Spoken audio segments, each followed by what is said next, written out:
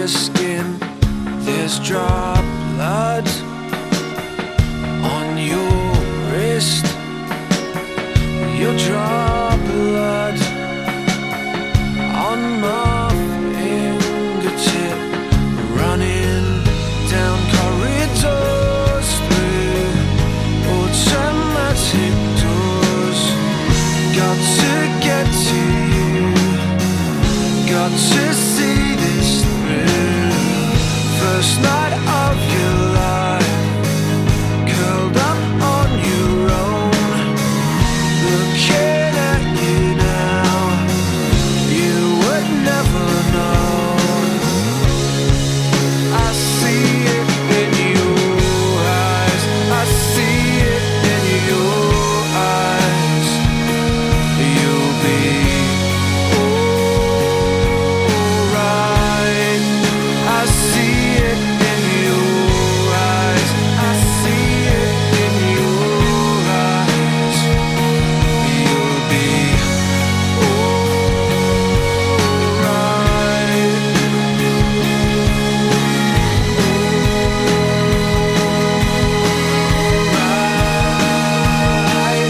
Running down corridors through automatic doors. Got to get to you. Got to see this through. I see hope is here in a plastic box. I've seen Christmas lights reflecting your eyes down corridors through automatic doors. Got to get to you. Got to see this through. First night of your life, curled up on your own, looking at you now. You would never know. Hi, it's Mark Llewellyn here. It's about time we heard another interview on Pure West Radio with successful people. Here we are today with Terry Waite, who was kidnapped in 1987 and taken by Hezbollah, a terrorist group. Yeah. And today we're going to talk about overcoming challenges and adversity. So Terry, can you tell us exactly, for many of the viewers, myself, we all know you, anyone over 40 in this country, we all know you. Can you tell the younger viewers basically what happened? You're special envoy for the Archbishop of Canterbury. You went out to Lebanon to help some hostages and you got taken hostage yourself. Well, I have a long history of working for the release of people who've been wrongly detained. Detained against the law, detained illegally and kept in bad conditions, which goes back to when I was a comparatively young man and worked in Uganda and was there at the time when the Amin coup took place. And that was a pretty terrible time.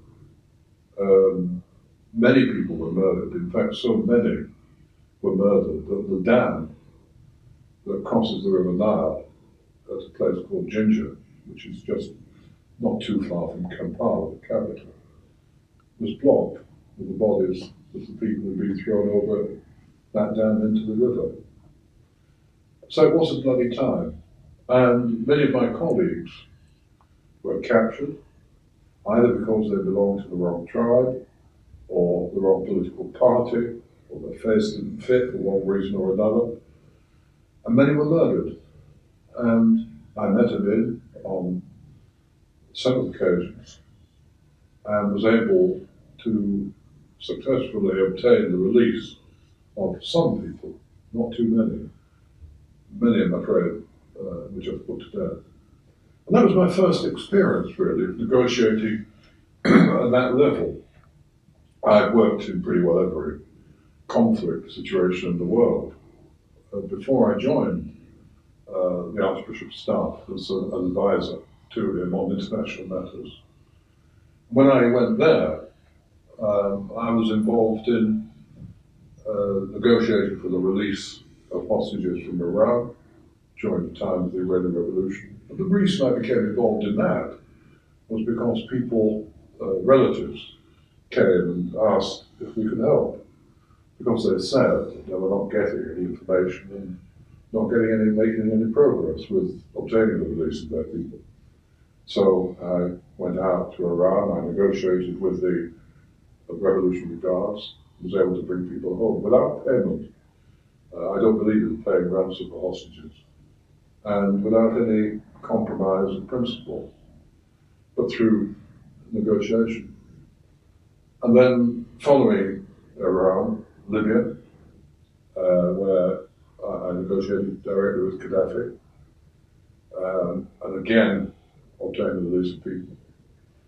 And then Beirut, where I did negotiate with Hezbollah. They always deny, for one reason or another, that they captured me. But I'm pretty sure it was. You knew your captors were. Pretty sure it was. That's. Sorry, you mentioned something very interesting there about the communication skills. How did you get General Gaddafi to release these people? What did you say? Well, to explain it a little bit, there are roughly two types of hostage taking, and they're separated for the sake of clarity, and because the negotiating styles differ according to which type of hostage taking takes place. On the one hand, you have hostage taking which is for political purpose, and that means that people are taken and they're used as pressure points to bring about a political goal or political aim that the group may have. The other type would go under the heading of criminal, and that is where hostages are taken primarily for ransom. Now, the two types are both criminal acts, of course, but they're separated because the way in which you would negotiate for political cases is very different from the way you negotiate for criminal cases, where ransom is demanded. All my experience has been in the first one, in the political area. And the way one deals with that is, first of all, you try and establish face-to-face contact with the people who have the key to unlocking the problem. Now, that's not easy. I mean, the way you asked a specific question, the way I got contact with Gaddafi was through the late Julius Nyerere, who was president of Tanzania, and also at the time was president of the OAU, which is now defunct, the Organization of African Unity. And I phoned him up one day and said, do you think you could get me a meeting with Gaddafi? Because Gaddafi would be at the OAU meeting. Yeah. And he responded by saying, well, he's a very unusual man. I'll do my best. And within a couple of weeks, I met Gaddafi. I was with him in Libya. And the way I approached it, first of all, you have to establish a rapport with who you're speaking. You have to be able to build a relationship with Am I doing all right, mate? If you can get a relationship of trust, that's the first thing. Yeah. Secondly, you have to be able then to get to the root of the issue. Why? Listen, why is it you're doing what you're doing? Yeah. If you can do that, then you can begin to get to the point where you can begin to unravel, hopefully, the problem and find an effective solution. It's not always possible to do that, but it is possible. Those are general ways of working. I mean, you have to be pretty flexible and pretty varied. But you're not in political cases. I don't view it as though you're going in to make the other person look foolish or to win-lose. You're going in to try and understand and to try and get some outcome, which means that face is not lost. Now, hostage taking of that kind still exists, but it's changed dramatically at the moment now. It's more hostage taking. Well, of course, we've seen the increase in that for ransom, Somalia being one particular prime example, but there are many other examples, Nigeria and so on. And sometimes it's a mixture now, a much bigger mixture between political and criminal. And also, although it's true to say that hostages have always been killed, always been murdered. In my day, when I was taken hostage in Beirut, people who were taken alongside me were murdered. The difference between then and now is that the murder is so much more visible because of the social media. Yeah. You look on social media and you can see the beheadings, or you could see them. I've had to watch it professionally, but you can see them. And they're brutal, and they're committed largely by people who are of a psychopathic disposition and who are doing it deliberately as an act of terror, to terrorize people, which is what their intention is. And they succeed in terrorizing people. Yeah. It's a very terrible thing to happen. But it's not a new phenomenon, it's just more visible than it was Years ago, in the years 80s. ago. Yeah. You said about the communications as well. It's like a businessman, say someone wants to make rapport with somebody. Somebody meets a businessman in his office and sees like, oh, I see you play golf, and stuff like that. How did that work with Gaddafi? You didn't say, do you play golf? Or do you know what I mean? How did you establish that? I actually took with me a book of Islamic philosophy of the 6th century. Right. Anybody who studies and knows anything about Islam will know that Islam in the 6th century was actually pretty clever at mathematics, at philosophy, at all the great arts. And where Islamists are, by many people wrongly, considered to be ignorant, they have a tradition, a great tradition. Yeah. Well, it was the 7th century actually, not the 6th century, because Islam was not 626 or 646, I think Islam came around. So it was the 7th century. Yeah. But they were fairly advanced in those days. And I took this book along and presented him with a copy, which is immediately saying, I don't regard you as being totally stupid and totally crazy. Yeah. I respect the fact. You were talking about him, not me. No, I make an exception. You like both. I make an exception in your case. So it's a way of saying, let's talk sensibly, let's talk intelligently. Yeah. You talk about Islam and stuff like that. I mean, I've been looking at some FBI statistics and something, and it's something like 0.00002% of Muslims as terrorists. But we seem to think in this country, because of the bombardment of media, that, everybody's a terrorist sort of thing. Do people get brainwashed a bit too much about Muslims? Or? Well, I think they're victims of the propaganda from groups such as ISIS. Yeah. Who've been very active in that propaganda.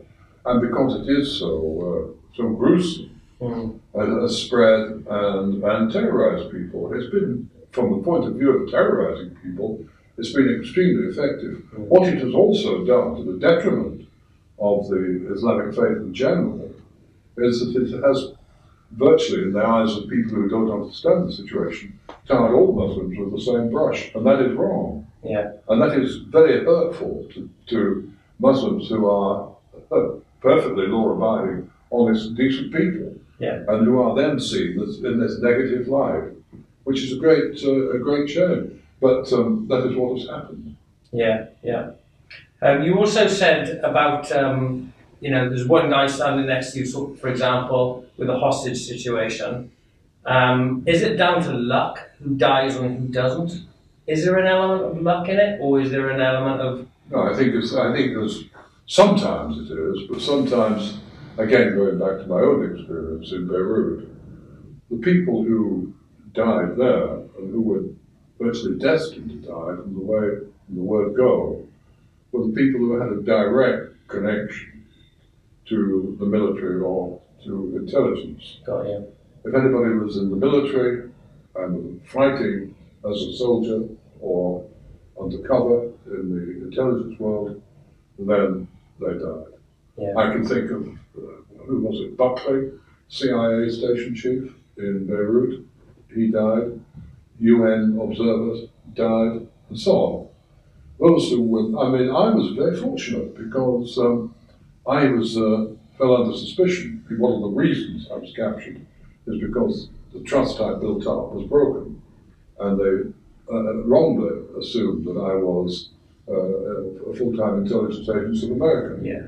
And if I hadn't been, I wouldn't be doing this interview now. Yeah. 10 years ago. Yeah. Let's talk about when you actually you went over to basically pull out John McCarthy and many of the other people. Yes, I went back to Beirut at a time when it was fairly dangerous, and hostages were disappearing off the streets in great numbers. You know, British, American, German, French, so many different nationalities. And the families, again, I went out as a result of an appeal by the families to me to do something. I didn't particularly want to do it. I didn't particularly want to. Most people wouldn't, though, would they? Let's face it, you know. Well, the reason I didn't want to do it is because I just finished negotiating for the release of people in Libya. And it wasn't my full-time job. And my job at Lambeth was to travel with the Archbishop to arrange his meetings with heads of state and with diplomatic leaders and with church leaders all around the world. So I just, at the time, I think, I was arranging a visit to China and I was arranging a visit to Australia, which meant my having to go to both those places and at the same time to try and fit in other work. So I said, really, I can't take this on. But then when they persisted, I agreed, knowing full well that one had to continue if you take up a case. I mean, it's irresponsible to say to grieving relatives, right, I'm going to take up your case, and then when it gets too difficult, say, okay, fine, I'm sorry, I've got to leave now. Yeah. The only time you should leave, in my view, if you're doing that job, is if your involvement becomes dangerous for the hostages themselves. And at that point, then you should say, sorry, I pull out now. Yeah. So what is it that makes you want to do it? The other situations that you thought, I just want to help people? Well, I think I've always had a sympathy for people who find themselves in extreme difficulties, or in difficulties of any kind. That goes back, I suppose, it's been something with me all my life. That's one thing. And I suppose if you have a certain ability to negotiate, then it's useful to be able to use it. Yeah. You might as well deploy it in a useful purpose. So I suppose there are a couple of things. But having said that, and putting the best possible shine on it, I don't think anybody ever does anything for any other person without at the same time recognise they're doing something for themselves. Yeah. You're doing it because you want to do it yourself, and I think there is an element of that in most people. I don't think I'm full of altruism at all. Yeah. I think very few people are. Yeah. So can you tell me, when you went over to Lebanon, when was the time the bombshell dropped? When you thought, oh dear, I'm now a hostage. What happened? Well, I'd gone out there, and a couple of hostages had been released. I'd made contact with the kidnappers. They told me that they were wanting better conditions for their relatives. They're being held in Kuwait. I was promised to look into that. And it was a very difficult situation. I couldn't get into Kuwait at all. I couldn't help on that front. Then a hostage was released by the name of David Jacobson. And when American hostages were released, they went to Wiesbaden in Germany, where I went and met with them. And one day, I went to see Jacobson, and he was convinced I got his release, and I couldn't think what I'd done. And then someone said, have you heard the news? And I said, what news? And they said, there's a story that arms have been exchanged for the release of hostages. And that was the beginning of what became known as Iran-Contra. Iran-Contra was something that got out in history. Iran was fighting the Iran-Iraq war. It was important for Iran to have victory in that war. Iran was also, at the same time, supporting Hezbollah in Lebanon as a Shia organization. And it had a double agenda. Unknown to me, Colonel Oliver North went to Iran and said, if you'll pressure your clients, Hezbollah, to release hostages, we'll supply you with arms. And that happened. One hostage was released, meant to be kept entirely secret. And of course, I knew nothing about it. I mean, I've known North. I mean, you can't be a negotiator in any of these situations without bumping into people from all the intelligence agencies. If you're the only one to get any significant contact, everybody wants to know you. The difficulty is knowing how much to share and how much to keep back. And if you've got any political savvy at all, you will not say everything, because you know that very often actions are taken by some governments in these situations which you could not possibly agree with. I could not possibly agree with arms dealing. And that faced me with a dilemma. You see, I had to say there, when I came away from that situation, I had to decide whether I was going to pull out then and have the taint of arms dealing over me for the rest of my life and over the church which I represented, or whether I was going to go back and say, right, I'm going to try and pick up the pieces. And so I went back. I don't regret going back. It was the right thing to do. It was a very difficult thing to do, but it was the right thing to do. And it was, it's going back into a situation where the chances now of being killed or captured were extremely high, even higher than they were previously, because of the suspicions that were there. What was your conditions like in the cell? Well, the first year was one of, I was in an underground cell. I was chained to the wall for 23 hours and 50 minutes a day. Not to a radiator that was later sold on eBay. There's a story about the radiator. Absolutely. No, I've never actually chained to a radiator. I don't think I hardly ever saw a radiator. Because that was a story flying around, wasn't it? Yes, it was. It was a story that I'd seen my radiator on eBay and bought it. And now I had it in rooms in college in Cambridge, which is nonsense. But no, I was chained by staples to the wall, 23 hours a day. I was 23 hours a day. Well, longer, or just 10 minutes off to use the bathroom. And in a room which was much of the time in darkness. If I was in a above ground, metal shutters were put in front of the window so no natural light came in. I was blindfolded when I had to pull a blindfold over my eyes when anyone came in the room. I had no books and papers for about 3.5 years.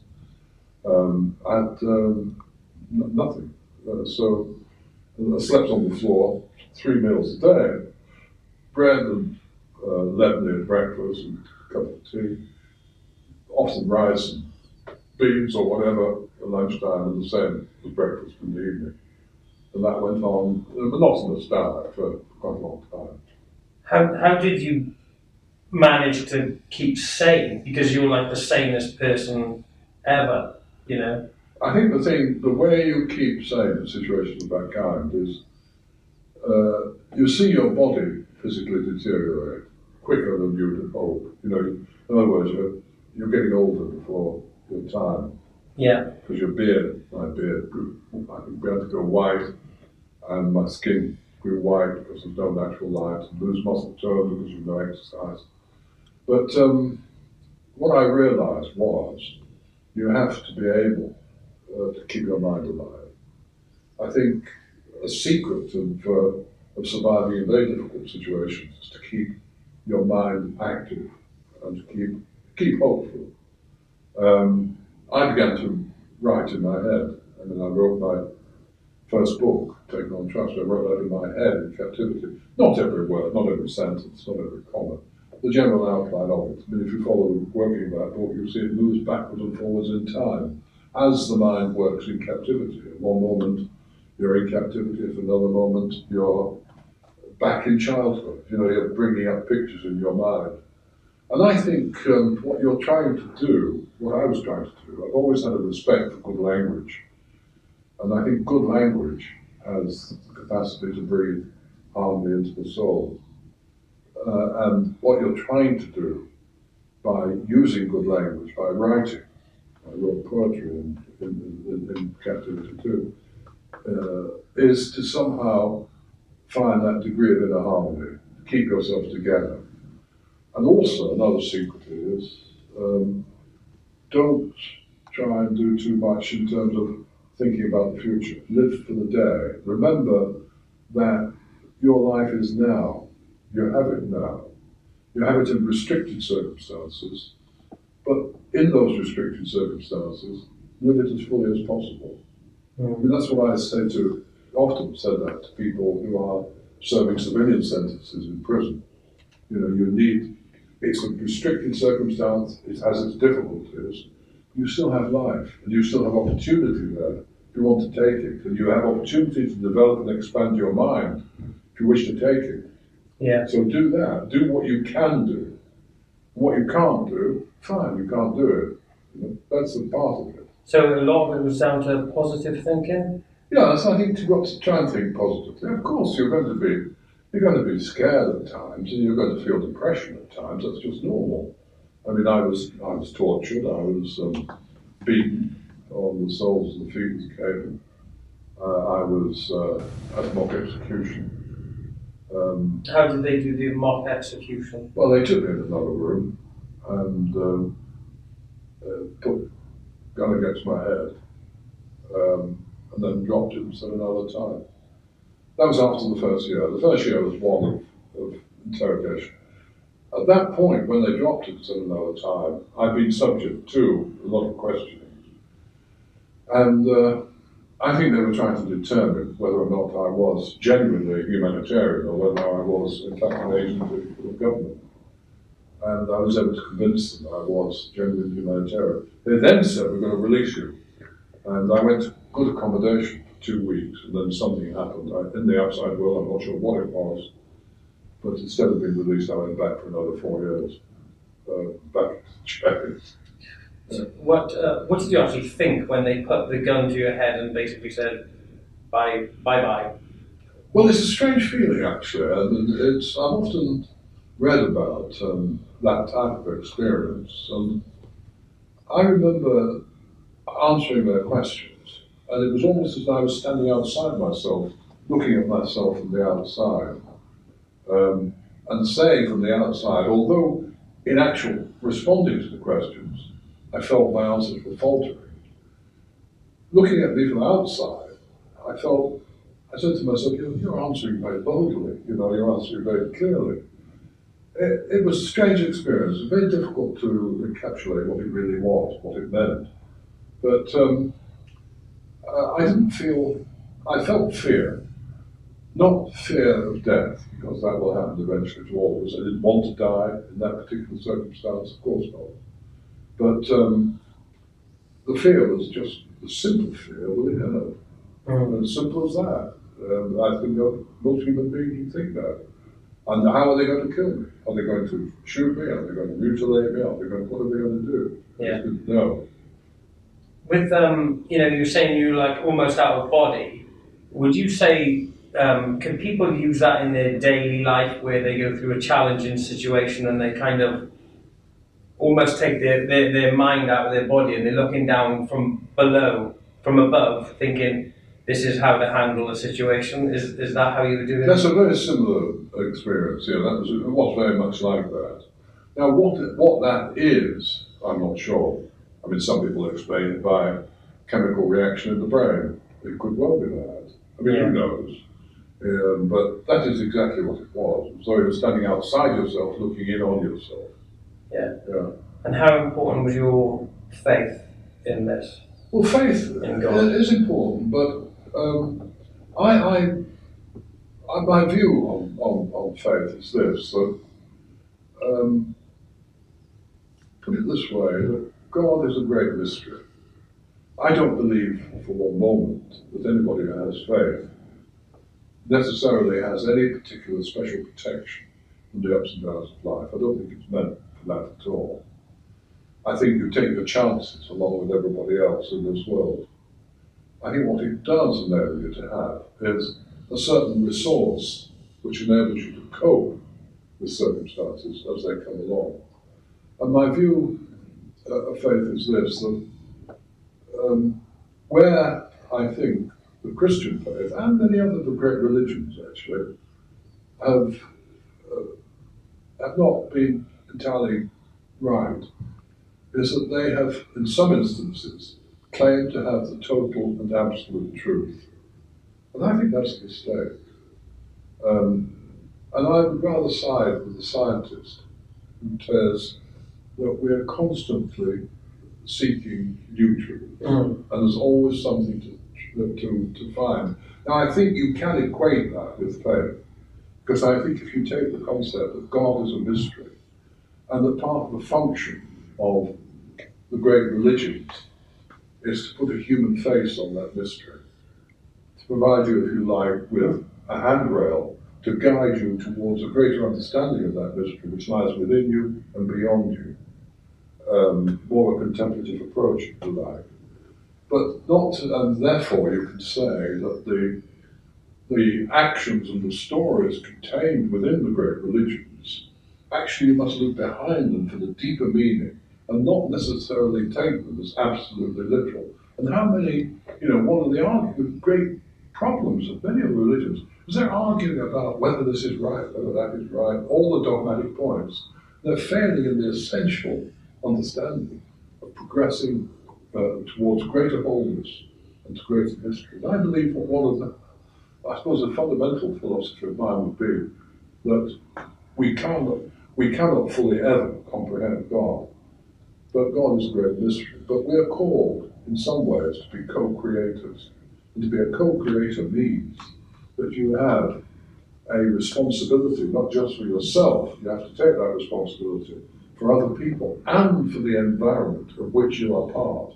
We are essential parts of the universe. I mean, it's reflected in the words of the funeral service, actually. Ashes to ashes, dust to dust. The atoms that constitute my body pre-existed long before my body came into existence. And when I die, they will go back and they will be reconstituted again. They will go on. We're part of the universe which we are, which we're observing.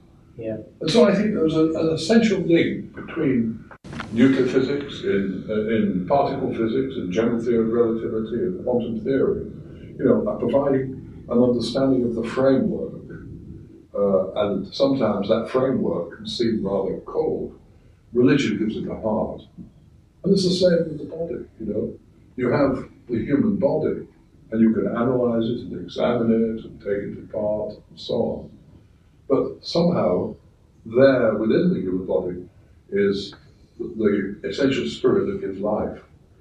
When you die, there's just the body. And there is something there.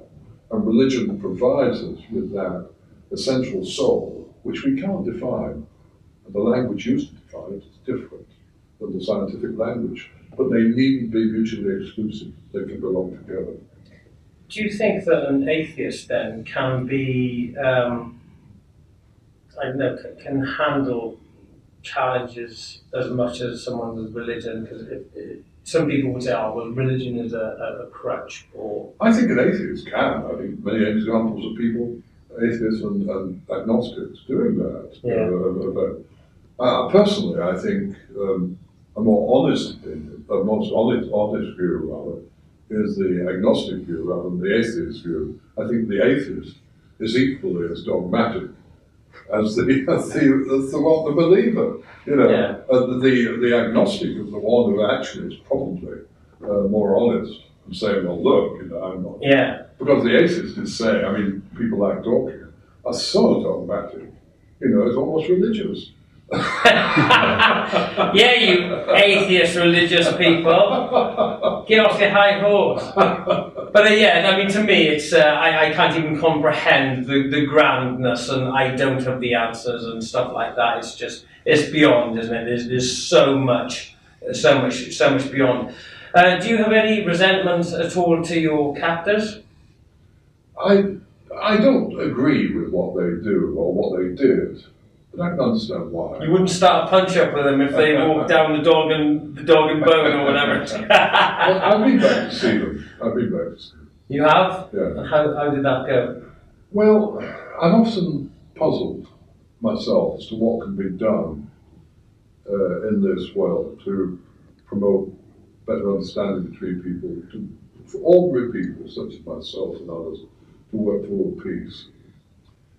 And you can't these days open a newspaper or listen to the news without being incredibly depressed at times at the state of the situation. It's really bad. Yeah.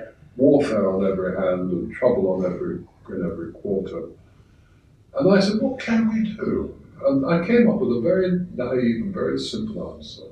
And that is, if only people who've had disputes one with another could sit down, face each other, agree to put the past in the past, we begin to have the basis of political settlement, because there could be no settlement on the ground in disputed areas unless the people on the ground trust each other. So I thought, well, I'm saying that, then I better go and do something about it. So 20 odd years earlier, I'd been given the promise of safe conduct to see hostages who were ill, one was about to die. I'd accepted that, I was captured, word was broken. 20 odd years later, I went back to the same place, headquarters, and sat down with one of the leaders of Hezbollah. And I said to him, we've been through difficult times together. They considerably advanced, I haven't changed, moved on. I said, I don't agree with what was done, but let's put that past in the past and try and build something creative from it. So he said, well, what can we do? I said, well, I'm just back from the Syrian border. I've seen the refugees there. I've seen the terrible sufferings. I said, can you at least let me have heating oil for those people? He said, all right, I'll do that. Now, it's a small gesture. I don't think that's going to necessarily mean at all great political change or what have you. But I do believe, let us say, if 10,000 people in Israel, 10,000 people in the occupied territories, ordinary people were to sit down, you begin to have the basis for political settlement. So when people say there's nothing ordinary people can do, there is something that can be done. It's not easy, it's not difficult, and I'm not naive enough to believe that it's going to happen, or necessarily going to happen overnight. It won't. But I'd like to shake people out of the view that it is only the politicians and the leaders, so-called leaders of communities, who can work in this way. They can't work in this way without people on the ground. Yeah. And people on the ground can take their responsibility to do that. Yeah. And you talked as well about the holding on to the anger. I remember reading a quote from Buddha, I think it was Buddha, might have been somebody else. It was, holding on to anger is like grasping a hot coal with the intent of throwing it at them. You were the one that gets burned? Well, that's not my quote. I think what I said was, anger is like a consuming fire, seeking all whom it may devour. Do not extinguish the flames totally, but warm yourself by the gentle glow of the embers. Yeah. In other words, saying anger is a normal human emotion. We all have it, it can be used constructively and negatively. If you don't deal with it, then it will deal with you. Yeah. And anger that festers inside is rather like a cancer that enters the soul. It does more harm to those who hold it than against those to whom it's held. Yeah. And you see that time and time again. So it doesn't mean to say you won't feel angry or you should never be angry. It does say learn to deal with it constructively rather than letting it deal with you negatively. Well, I'm glad you're not angry at my question, mate, because you're a big guy and you just go like that. Get out. So you've been doing a lot of amazing charity work. Can you tell us a little bit about that, please? Well, I'm president of an organisation called Emmaus for the Homeless. And I opened the first community in the United Kingdom, in Cambridge, 20 odd years ago. Enables homeless people to come into a community, have a good standard of accommodation, leave behind the door, work according to their abilities in renovating furniture, renovating white goods, which are sold on, and begin to get back into life. Because if you've been on the streets for years, it's pretty difficult business to get back into life. Yeah. Very successful. We've got 29 communities now in the last few years, and another 7 coming along, 7 or 8 coming along. And goodness knows how many homeless people now have been got back into life at the pace they can manage. Hostage UK, which gives support to hostage families, does training seminars for those who are professionally engaged in the field. That started in the UK, it's now growing, it's now developing into Hostage International. We have set up in America recently. We've got setting up in Rome and in Australia and other places, developing international agency. That's doing very well, giving a lot of support to hostage families, in particular the families of those who've been so brutally treated in recent years. Then Y-Care, one of the reasons, which is, I founded 30 years ago now, Y-Care is an organisation that gives job opportunities for young people around the world. And, where there are no job opportunities, youngsters are open to joining terrorist groups and finding, some identity and some purpose in those groups once they're in the court. So I used to terrorise my parents. Terrorise me anyway, that's right. So, anyway, that's going well. Yeah. And then I do a lot of work in prisons and stuff. Just get on with it. Yeah. And you had a book out many years ago called Taken on Trust. It's 25th anniversary, it's a best-selling book. And Paul Hughes back there, our amazing cameraman, has been reading it on the way up. And you found a quote about an underdog or something like that, didn't you, Paul? Oh, I did indeed, yeah. It's from Taken on Trust, and it says, "Through my life, I have always had a sympathy for the underdog, the one who finds him or herself excluded or on the margins of society." That's why I agreed to do this lecture today. Well, I tell you what, that's so fitting, because what Terry doesn't know is I've got a book out called The Underdog. Really? Yes, I've got a copy for you there. Oh, really? So yeah. So that's right. We leave it there. We promote Terry's book because you've got a new book coming out. Well, it's out now. It's called. It is actually. Well, I've got 2 books actually. 2 others. I've written about 6, but these 2 are out at the moment. There's one called Out of the Silence, which is a book of narrative and poetry. Yeah. And it's the type of thing I used to write in captivity. Yeah. In order to promote that degree of harmony, good language again, trying to use good language. And then a totally different book. One of the things you must do in these situations of desperation is you must not lose your sense of humour. It's important to laugh. What if people go through an extremely difficult time, like, they go out shopping one day, they come back, and there's a parking ticket? Well, what do they do to handle such an immensely challenging situation? Throw away the car and take the bus. Seriously. Obviously we all get annoyed. We all get annoyed at those things. We all get cross about that. And for burglary, if someone comes and wrecks my house, I'm going to be very, very angry, of course. You'll have to call that off, Andrew. No, really, of course you would. But somehow, again, in all these situations, you really need to say, well, there are people in far, far worse situations than myself. Yeah. And I can always say it in captivity. But what I did in captivity, I used to tell myself stories to make myself laugh. And one of the books I've written is called The Voyage of the Golden Handshake, which is a story. I've often lectured on cruise ships. This is a story about a cruise ship where everything goes wrong around the world. And it's a comic novel. Yeah. Is that available on Amazon? It's available on Amazon. Yeah. So you've got Taken on Trust, you've got Out of the Silence, and The Voyage of the Golden Handshake. The Voyage of the Golden Handshake. I like that. It's a comic novel, and it does all right. Yeah, it does fine. Yeah. I wrote it. I wrote it because just for the fun of writing it. I enjoyed writing it. It made me laugh. It reminded me of some of the stories that I used to make myself laugh with in captivity. Fantastic. And if people want to see more of your stuff, there's the websites.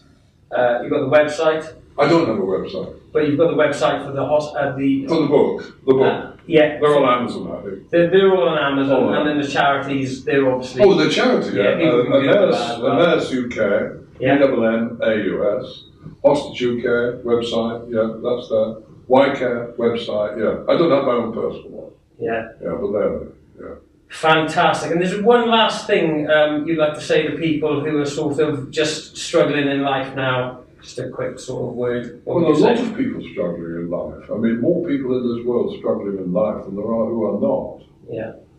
And I suppose what I would say is that life can be pretty hard and pretty bitter at times, and it really can be, and it is for a lot of people. And suffering is no respect of persons, and it will land on people regardless of what they've done through no fault of their own very often. But what I've often said is that whilst it is always hard and difficult, in the vast majority of cases it needn't destroy. Often suffering to be turned round and utilised creatively.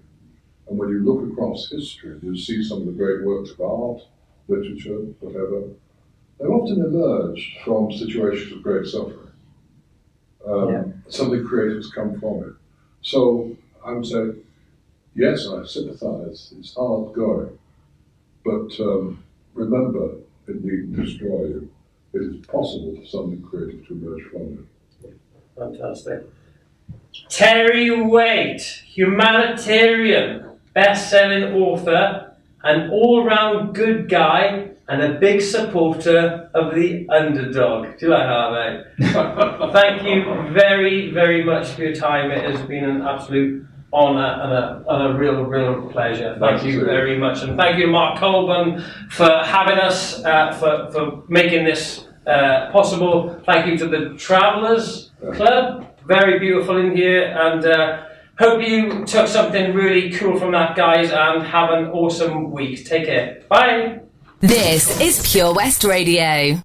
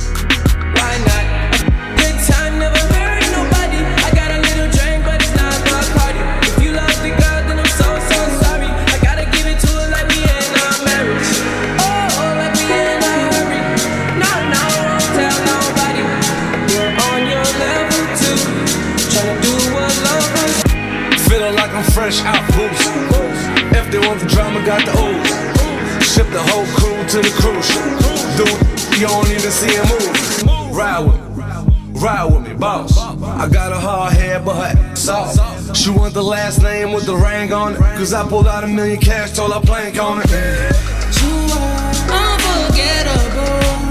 I won't get you alone. Now you want to choose. Just pop the bubbly in the koozie. It's not good enough for me since I've been with you.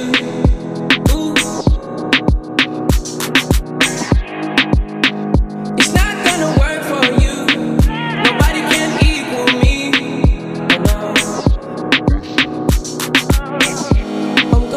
On the strength when I'm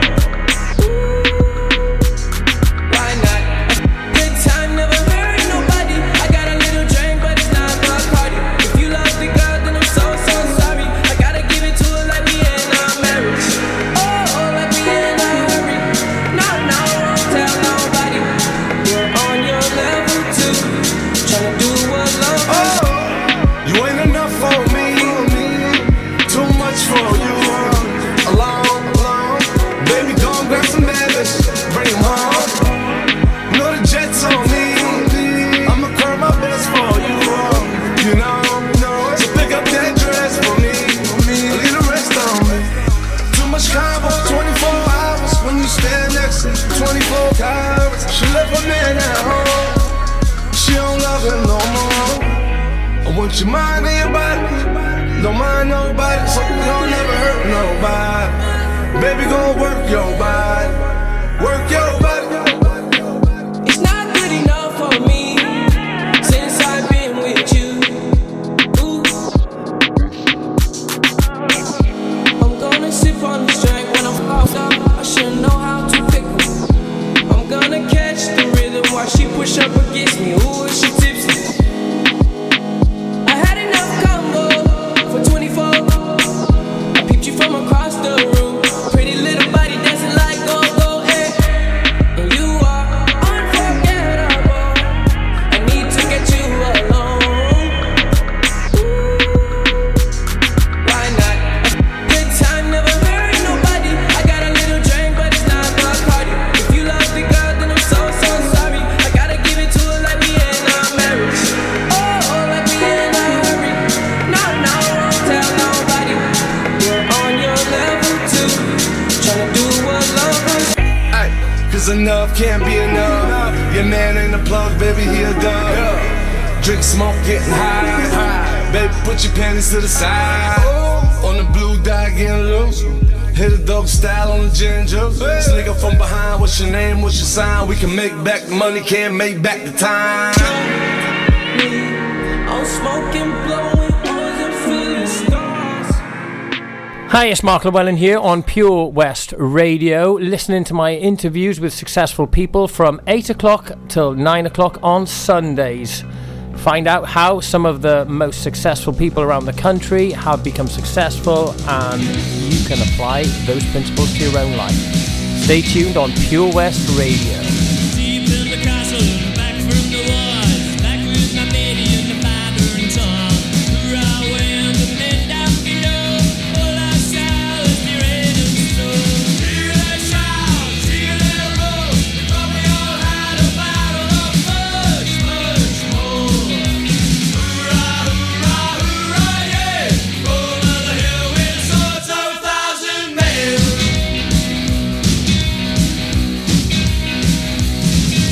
We had to meet the enemy a mile away. Thunder in the air and the sky turned grey. Assemble in the knives and the swords we showed. There was hope in our English heart. Hear our roar, hear our sound. We're gonna fight until we have won this town. Hurrah, hurrah, hurrah, yeah. Over the hill with the swords of 1,000 men.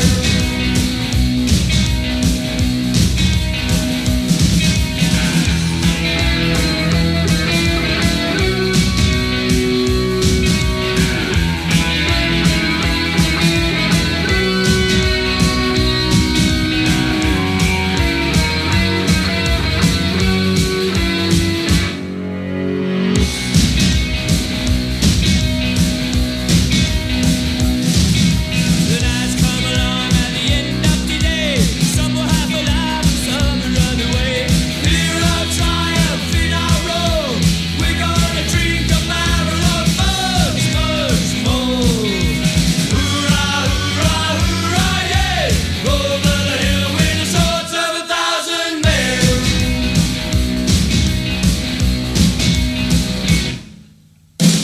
Hurrah, hurrah, hurrah, yeah! Hurrah, hurrah, hurrah, yeah! Hurrah, hurrah, hurrah, yeah! Hurrah, hurrah, hurrah, yeah! Hurrah, hurrah, hurrah, yeah!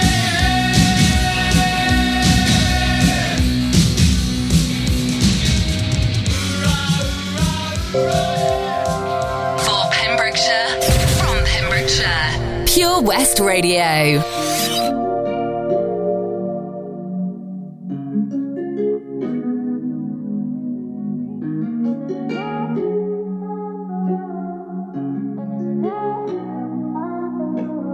Found you when your heart was broke.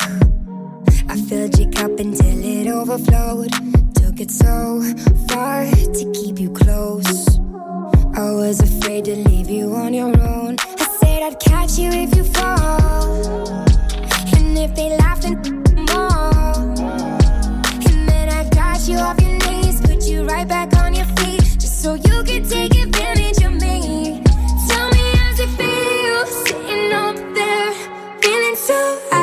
too far away to hold me. You know I'm the one who put you up there.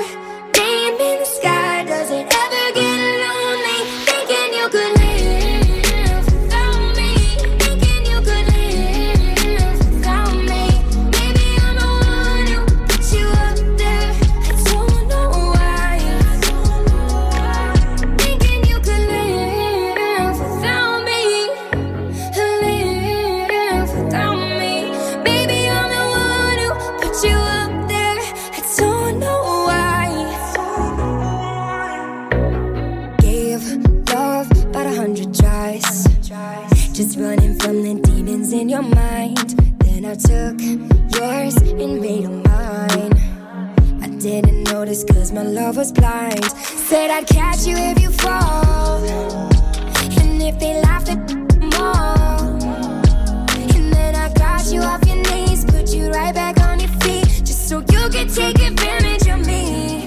Tell me how's it feel, sitting up there, feeling so high, but too far away to hold me. You know I'm the one who put you up there. Name in the sky, does it ever get lonely? Thinking you could live without me. Thinking you could live without me. Baby, I'm the one who put you up there. I don't know why. Thinking you could live without me. Live without me. Baby, I'm the one who put you up there. I don't know why. Yeah. You don't have to say just what you did. I already know. I had to go and find out from them. So tell me how's it feel? Tell me how's it feel, sitting up there, feeling so high, but too far away to hold me. You know I'm the one who put you up there. That's a wrap from me, Mark Llewellyn. I shall be back next Sunday from 8 o'clock till 9 o'clock on Pure West Radio with another interview from somebody very successful. Tune in to Pure West Radio. Have a great evening. Take care, guys.